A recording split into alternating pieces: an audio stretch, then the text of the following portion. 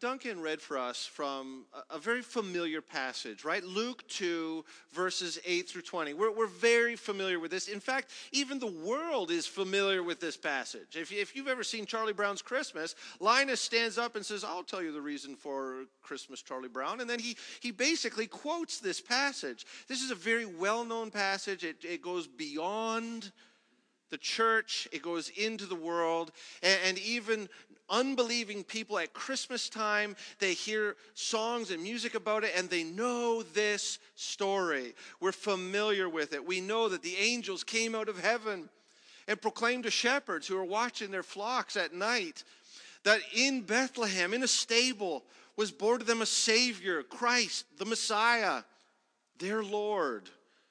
And this will be a sign for you. You should go. You should look for him. Seek him out. And you'll find him when you come to a stable and you'll see a newborn baby wrapped in swaddling clothes. That's not that remarkable. But this baby wrapped in swaddling clothes will be lying in a manger, a feeding trough for animals.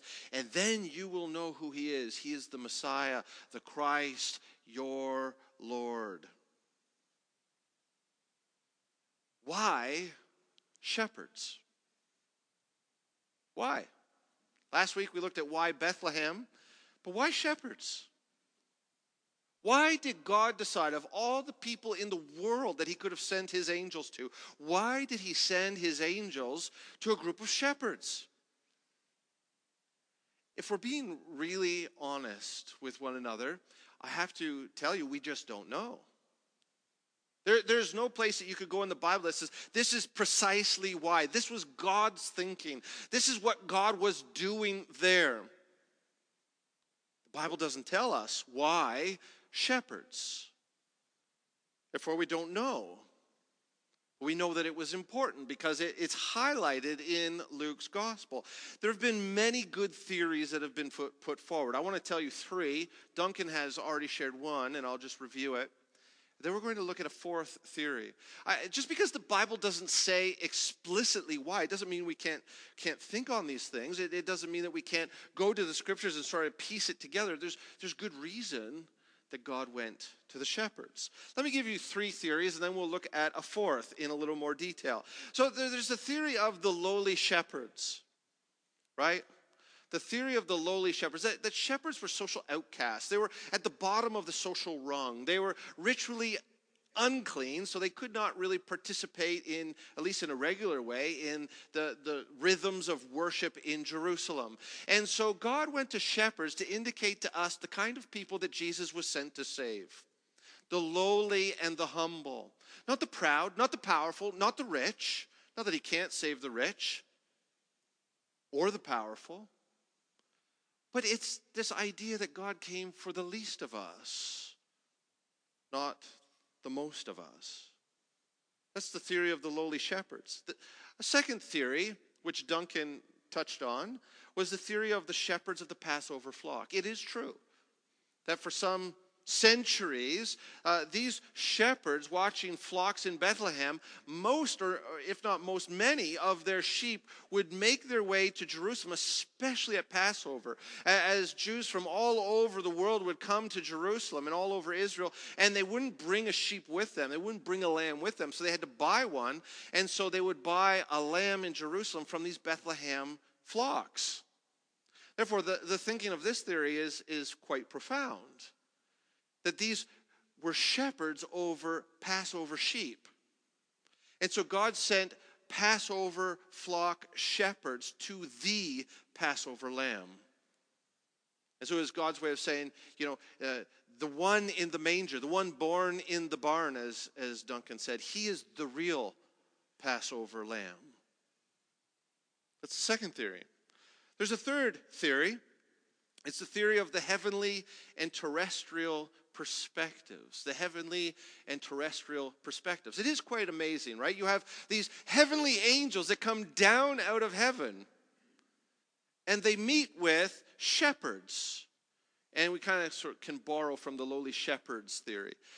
Sort of the lowest of the low. So you have these highly exalted angels, these very humble and lowly shepherds, and they come together to celebrate this one event. And it's sort of a way of saying, Christ came for everyone from between heaven and earth, the highest of the high and the lowest of the low. Because the angels were worshiping Christ, and the shepherds were told to worship Christ. And so Jesus is the king of shepherds and angels.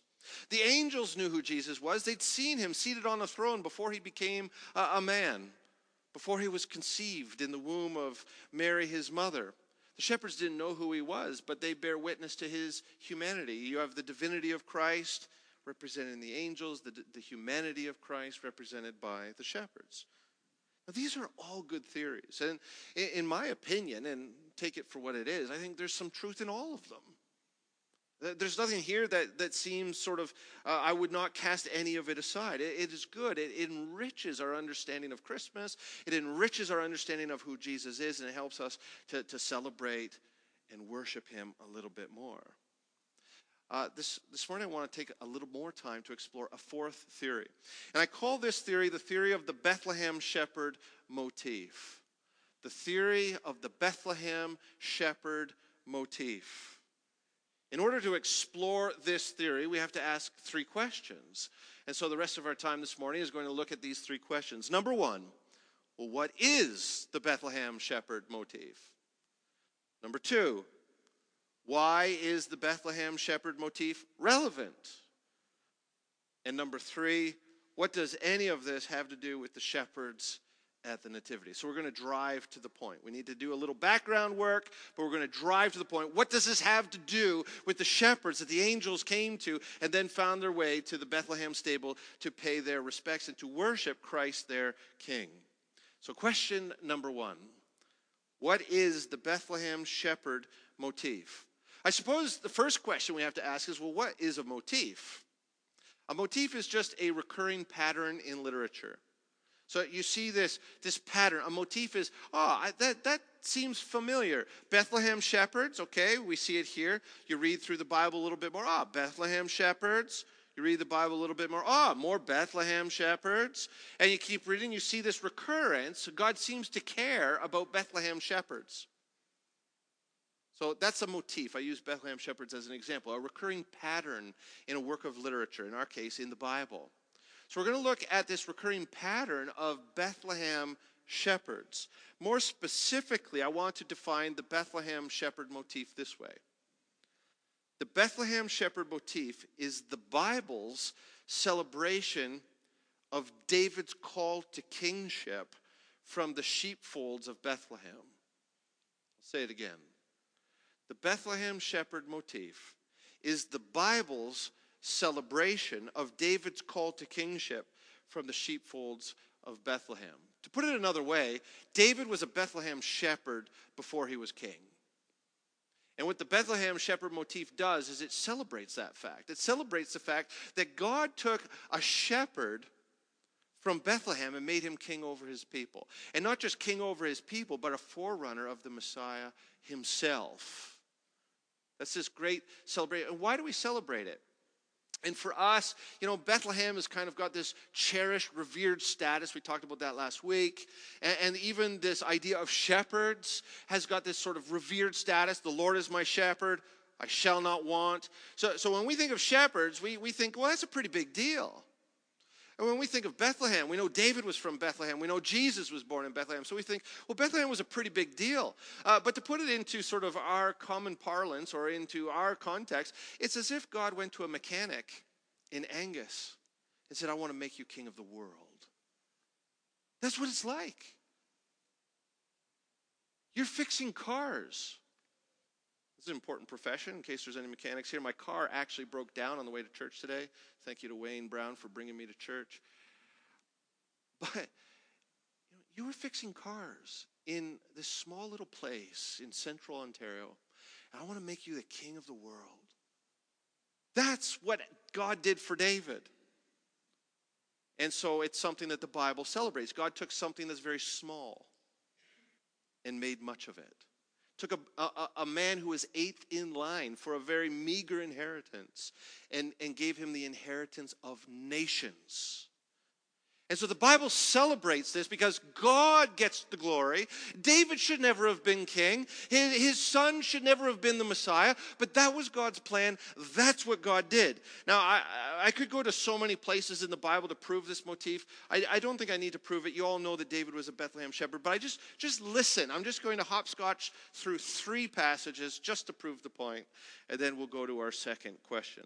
So the first one is in David's call itself, which is in 1 Samuel 16. We could read all of verses 1 through 13. Let me just read for you 11 to 13. So God has rejected the first king of Israel, Saul, and he says, I'm going to find another king. He sends Samuel, his prophet, to Bethlehem, which would have been this backwater place. He says, I want you to find Jesse. One of his sons will be king. So Jesse had tall sons. They all came before him. And Samuel said, oh, surely this is the one. God said, no. Surely this is the one. No. Surely this is the one. No. And then 4, 5, 6, 7 times.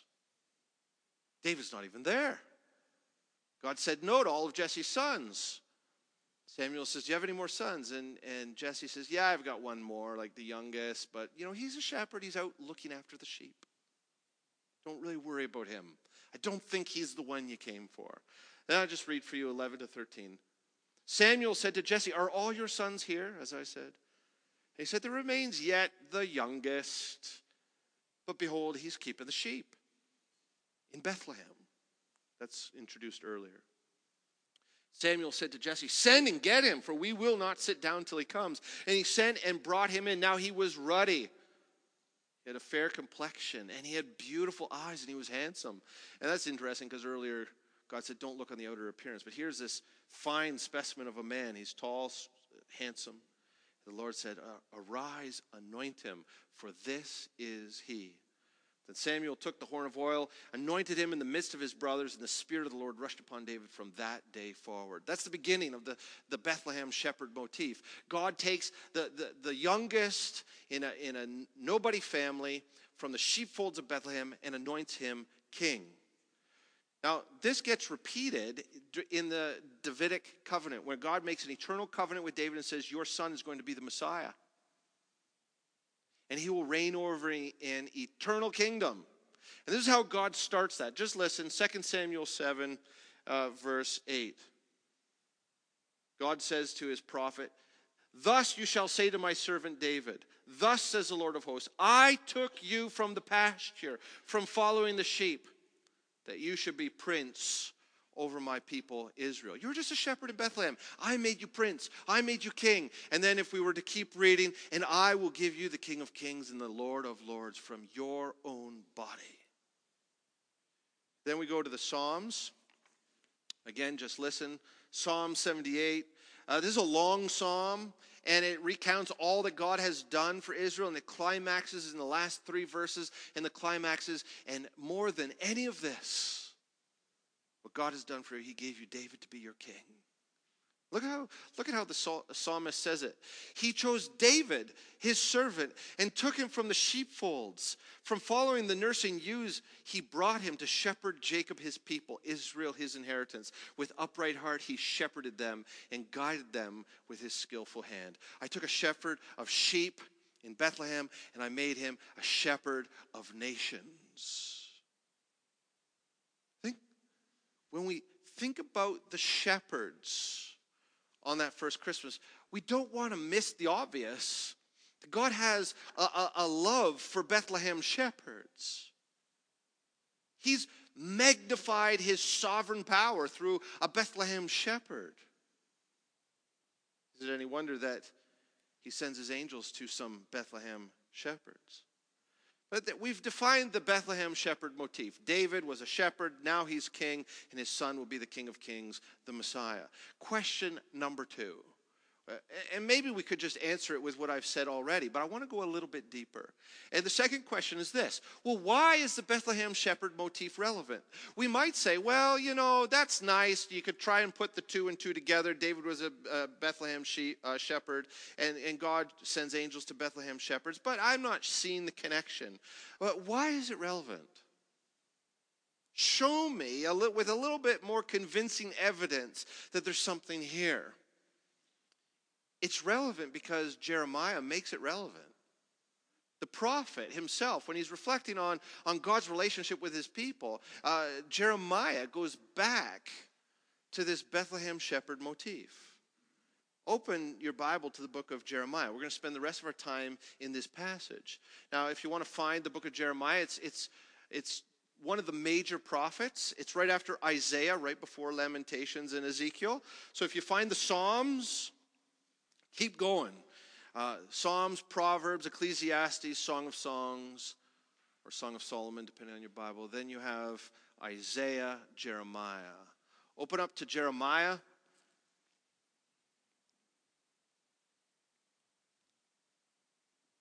Chapter 3. As you're finding your place, would you please stand? I'm going to read the word of God. Jeremiah chapter 3.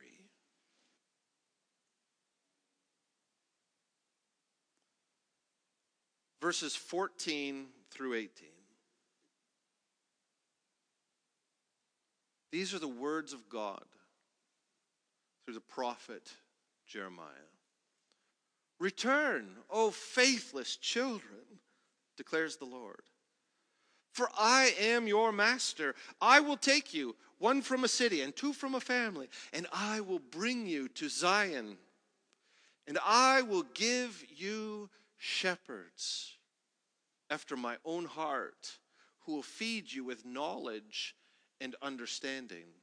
And when you have multiplied and been fruitful in the land, in those days, declares the Lord, they shall no more say, the ark of the covenant of the Lord shall not come to mind, or be remembered, or missed. It shall not be made again. At that time, Jerusalem shall be called the throne of the Lord, and all nations shall gather to it, to the presence of the Lord in Jerusalem. And they shall no more stubbornly follow after their own evil heart. In those days, the house of Judah shall join the house of Israel, and together they shall come from the land of the north to the land that I gave your fathers for a heritage.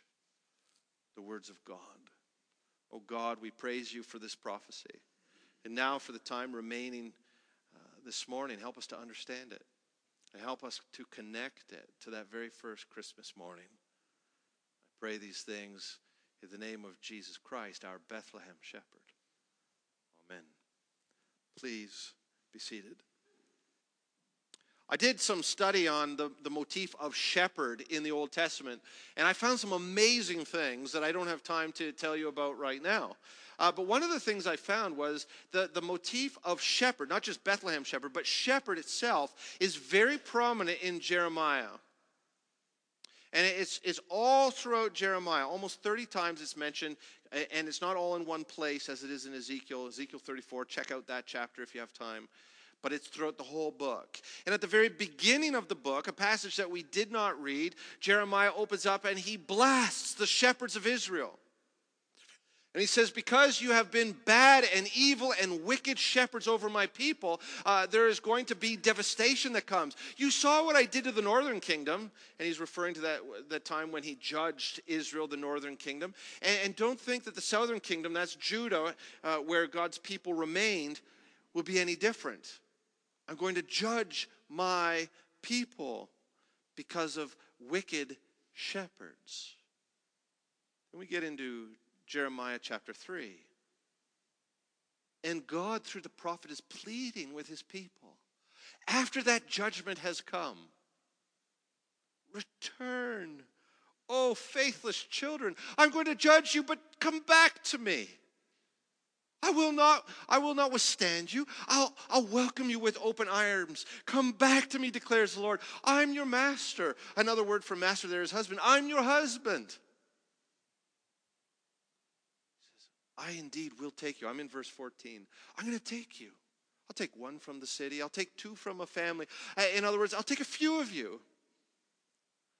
I'll gather a remnant. You'll be my people. This restoration that God promises through the prophets, all the prophets, but here through Jeremiah, goes far beyond what has been accomplished yet. When God says, I promise to restore you, my people, if you keep reading in the prophets, it's not just that God's people would return to Jerusalem. which happened some 70 years later, right, in the 5th century BC. It's true. I mean, the people went to Babylon and they came back to Jerusalem. But the promises of restoration go so much further than that. And the promises of restoration are so great in the prophets that God has not yet brought them to pass. He's promised to restore a remnant of Israel, a remnant of Jews. And this is where it matters to us. Every time, almost, at least contextually, every time you read about God's restoration of Israel, the nations are called to join in the restoration. And this is why it matters to us. I want to just show you what this promise is. What I'm about to read you from this passage has not yet happened. So God promised some 600 years before Christ that he was going to judge his people, and he did it. He destroyed Jerusalem. He took them away into exile, into Babylon, and then he allowed a remnant to come back to Jerusalem. But that's not the restoration in view. There's a bigger restoration. Take a look at it, verses 16 to 18. This is what I want you to look at. This restoration is eschatological in nature. What does that mean, eschatological? That's a big word, but it's a good word. Eschatological means it's the beginning of the new age. God's not going to do this until he starts something brand new. A new age. It's the world to come. It's what we're hoping for. It's what we're longing for. He hasn't yet brought all of this to pass. But as I read these verses, this is what you should be looking for. I'm going to take a remnant from Israel, and then I'm going to increase them in number. How is he going to do that? Well, he's going to bless them, and he's going to bring nations in. We're going to read that there's no longer going to be an Ark of the Covenant. Do you know what was in the Ark of the Covenant? The Ark of the Covenant was that box that was in the most holy place in the temple. It was that very holy piece of furniture that if you looked on it the wrong way, you'd be struck dead. You know what was inside that box? The 10 Commandments. And God says, no longer will there be an Ark of the Covenant. You know what he's saying? No longer will my relationship with you be external. No longer will there be the 10 Commandments in a box that you can't look at. Because the throne of God is going to be in Jerusalem. And implication here, again, broader context, especially as you get later into the book of Jeremiah, I'll take that law that was written on stone tablets and I'll write it on your hearts. I will take the law and I'll internalize it. And the Spirit of God that is enthroned above the Ark of the Covenant, he will be enthroned in you. He will dwell in you. And the manifest presence of God himself will be in Jerusalem for you to see. And you will have a relationship that's not by faith. It won't be blocked, but you will, and you'll no longer walk by faith, but you'll walk by sight, and you will see God enthroned. And his Spirit will be in you, and you will be his people, and you won't have to go to the Ark of the Covenant, an external source to worship God anymore. And you won't have to read about the law external to yourself. The law will be on you and in you, and you will be perfect righteousness. That's what it's all about when Jeremiah says, no longer are we going to be dealing with the Ark of the Covenant. I've already said the throne of God will be in Jerusalem is what he promises here. The presence of the Lord will be there for all to see. There will be an ingathering of nations, and they'll no longer have wicked hearts. So whereas no longer having an Ark of the Covenant talks about the internalization of God's righteousness for the Jew, this no longer wicked heart talks about the regenerate hearts for us Gentiles. Then he says, and I will take my people that I've scattered all over the face of the earth, I'll gather them together and I'll reunite them as one people. These are big promises. Do you see that? And these are promises that have not yet happened. Let me just read them for you. Verse 16. Context. After judgment. That's what this passage is. After judgment. I'm going to gather a remnant. That's verse 14. Skip verse 15 now. Verse 16. And when you have multiplied and been fruitful in the land, In those days, declares the Lord, there shall no more say, the ark of the covenant of the Lord. It shall not come to mind or be remembered or missed. That's amazing. We're not going to miss the temple. We're not going to miss the Holy of Holies. We're not going to miss the Ark of the Covenant. We're not going to miss all of the shadows that God gave us in the Old Covenant. We're not going to miss them. Why? Because we'll have the real thing. That's what he's going on to say. And we're not going to make those things again, he says, at the end of verse 16. The Ark of the Covenant shall not be made again, and neither will the temple really be made, at least in a new covenant sense. At that time, Jerusalem shall be called the throne of the Lord. He won't be enthroned in heaven anymore. His throne will be on earth, in Jerusalem. And all the nations will gather to it, to the presence of the Lord in Jerusalem, and they shall no more stubbornly follow their own evil hearts. That promise is for us. Did you see that? All of the nations will be gathered to Jerusalem to see God on his throne. And we won't have evil hearts. Verse 18, and in those days the house of Judah shall join to the house of Israel, and together they shall come from the land of the north to the land that I have gave your fathers for a heritage. This is the gospel according to the prophets. If you ever read the prophets, this is their hope.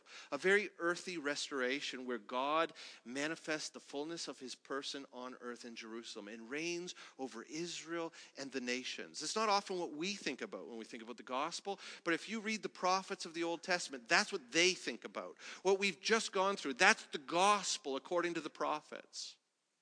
Which means I think that our view of the Gospels is not wrong, but it's incomplete. It falls short of the full glory of what God has promised us. How many of you want to go to Jerusalem and to see God? How many of you want to be counted among the nations, to worship with Israel in a new heavens and a new earth, and God will be there. No longer will there be shadows, the Lord himself will be the king. We'll live and reign with him forever. Do we want that? Do we ache for that? Because that's the promise here of Jeremiah. Now the question is, we will get to the Bethlehem shepherd motif. The question is when? Because this didn't happen when the people came back from Babylon. They built a temple and the people cried because it was a miserable looking temple. And more than that, the glory of God, the Shekinah glory of God didn't come and rest on the temple. And the nations didn't gather to Jerusalem to worship God. They oppressed God's people and they occupied Jerusalem. This hasn't happened yet. So when? When will this happen? That's what I think verse 15 is all about. Before I read verse 15, before Jesus was born, I want us to remember that there were Jews living in Jerusalem in this so-called restoration for almost 600 years. And yet, God was silent for more than 400 of those years. No prophets. And huge empires just traded Jerusalem back and forth. First you had the Assyrians, then you had the Babylonians, then you had the Persians, then you had the Greeks, then you had the Romans. So you know what the Pharisees said? The Pharisees says the reason that these promises haven't come to pass is because we are still unclean in our sin. And so before we hate on the Pharisees too much, they were so careful about the things that people did because they thought, well, if we just clean ourselves up, then maybe this will happen. That's not true, though. We have a chronological marker in verse 15.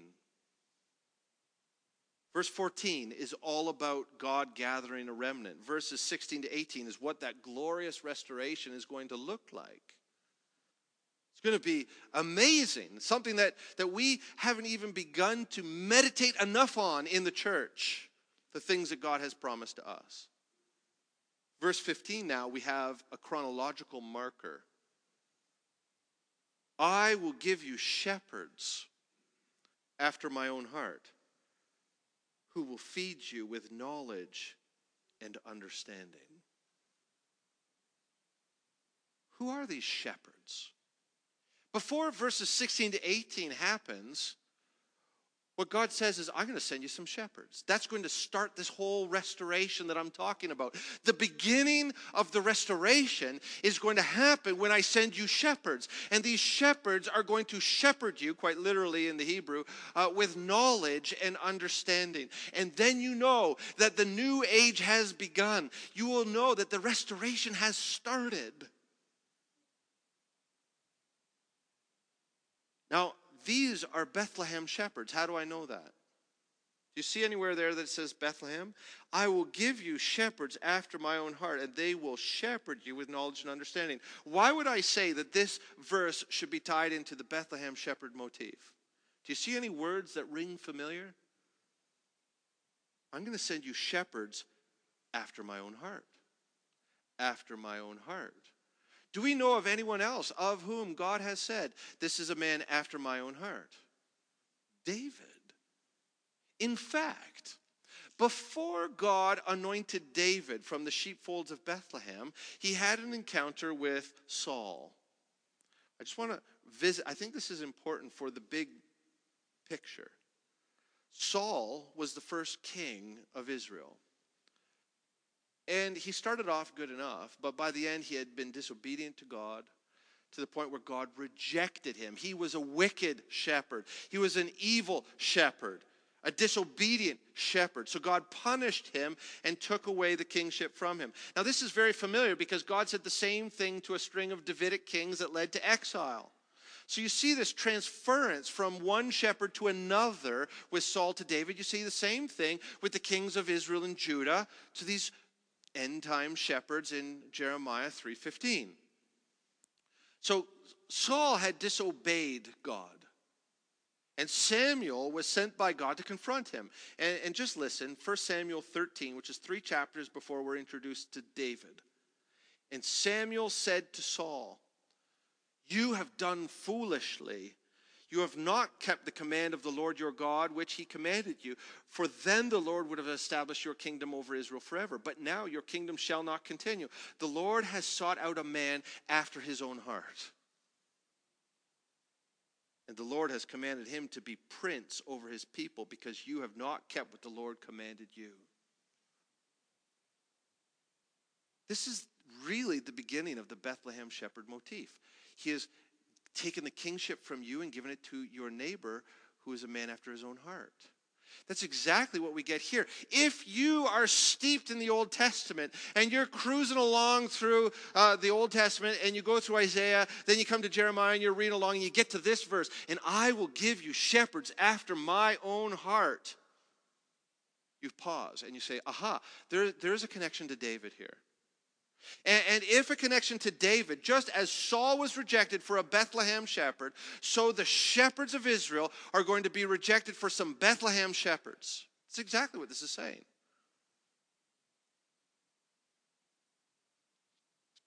So who are these shepherds? Well, let's start with the obvious. The true Bethlehem shepherd is the one lying in the manger. Not only is he the Lamb of God, but he is the shepherd. And in John's gospel, he says as much. I am the good shepherd. He is the Bethlehem shepherd.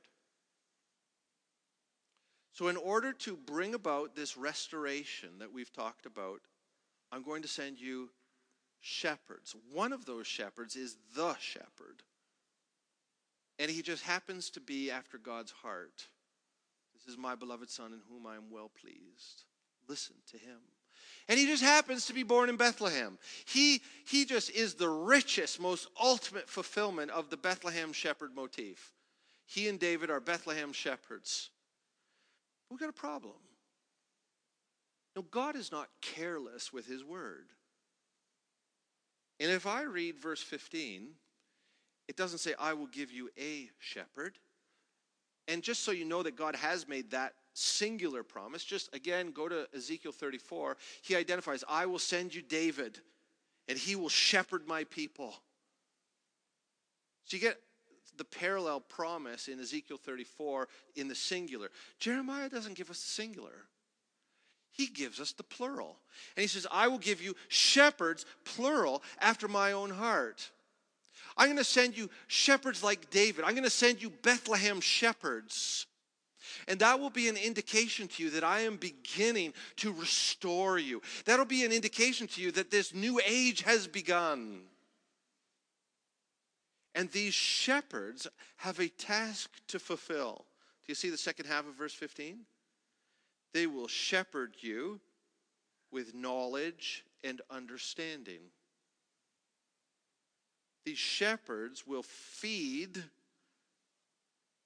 a flock, that is, the people who are going to be restored, in these spectacular ways, with knowledge and understanding.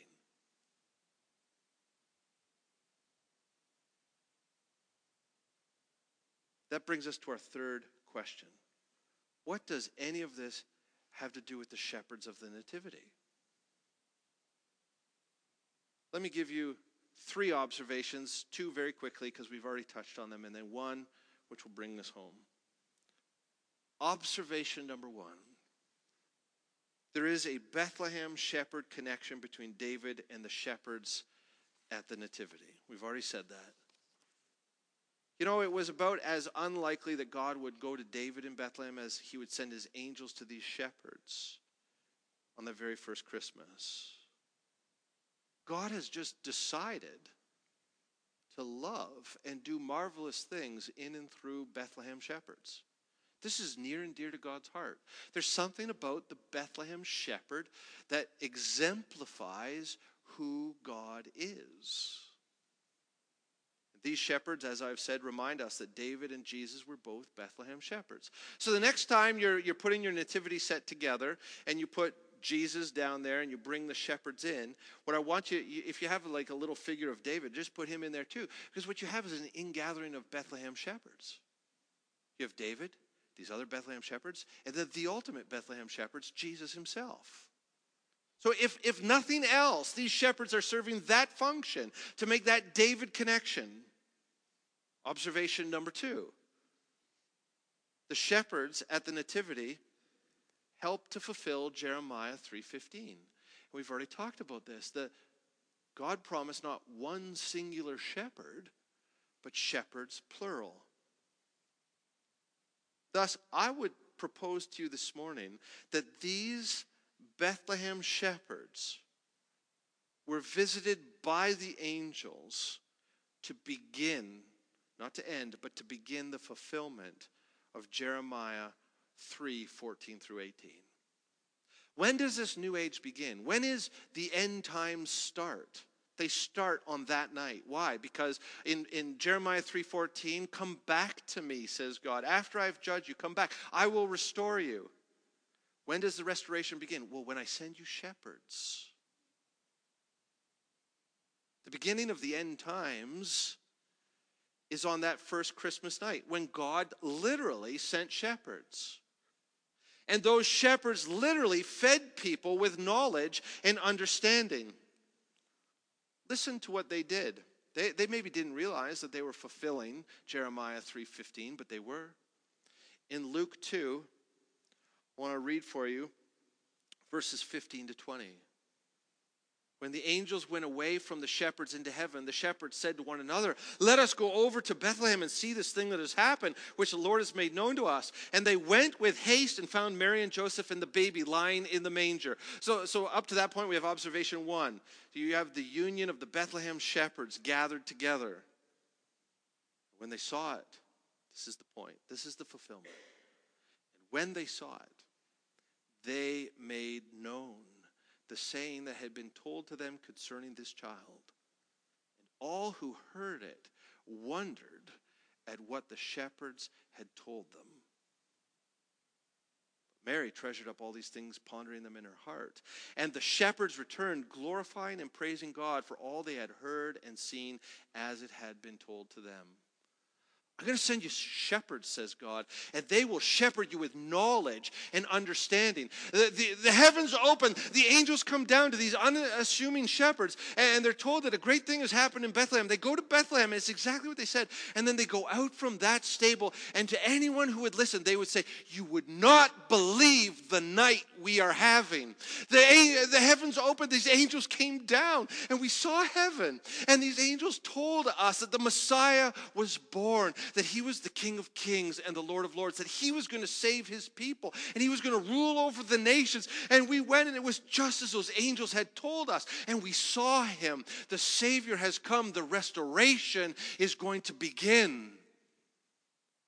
Everyone who heard what they said were fed with knowledge and understanding. They said, what is this marvelous thing? After all these centuries, has God finally visited us with his Son? Has he come to us? Will he save us? Will he restore us? And just 3 decades later, that's exactly what Jesus' disciples say. Is now the time? Which you will establish your kingdom. Is now the time. And Peter was caught up and he saw the transfigured Christ in all of his divine glory. He says, it's good that we're here. Let me set up some tents. Let's start the kingdom. You see, what the disciples understood and what everybody who missed the first coming of Jesus understood is exactly what we miss. Is that Jesus actually came to do some things on earth. He came to establish a kingdom and to set up the eternal reign of God from Jerusalem. This restoration has begun 2,000 years ago. And you say, well, man, he's slow getting from verse 15 to verse 16. Sure he is. God is not slow as some consider slow. To him, a day is like 1,000 years, or 1,000 years is like a day.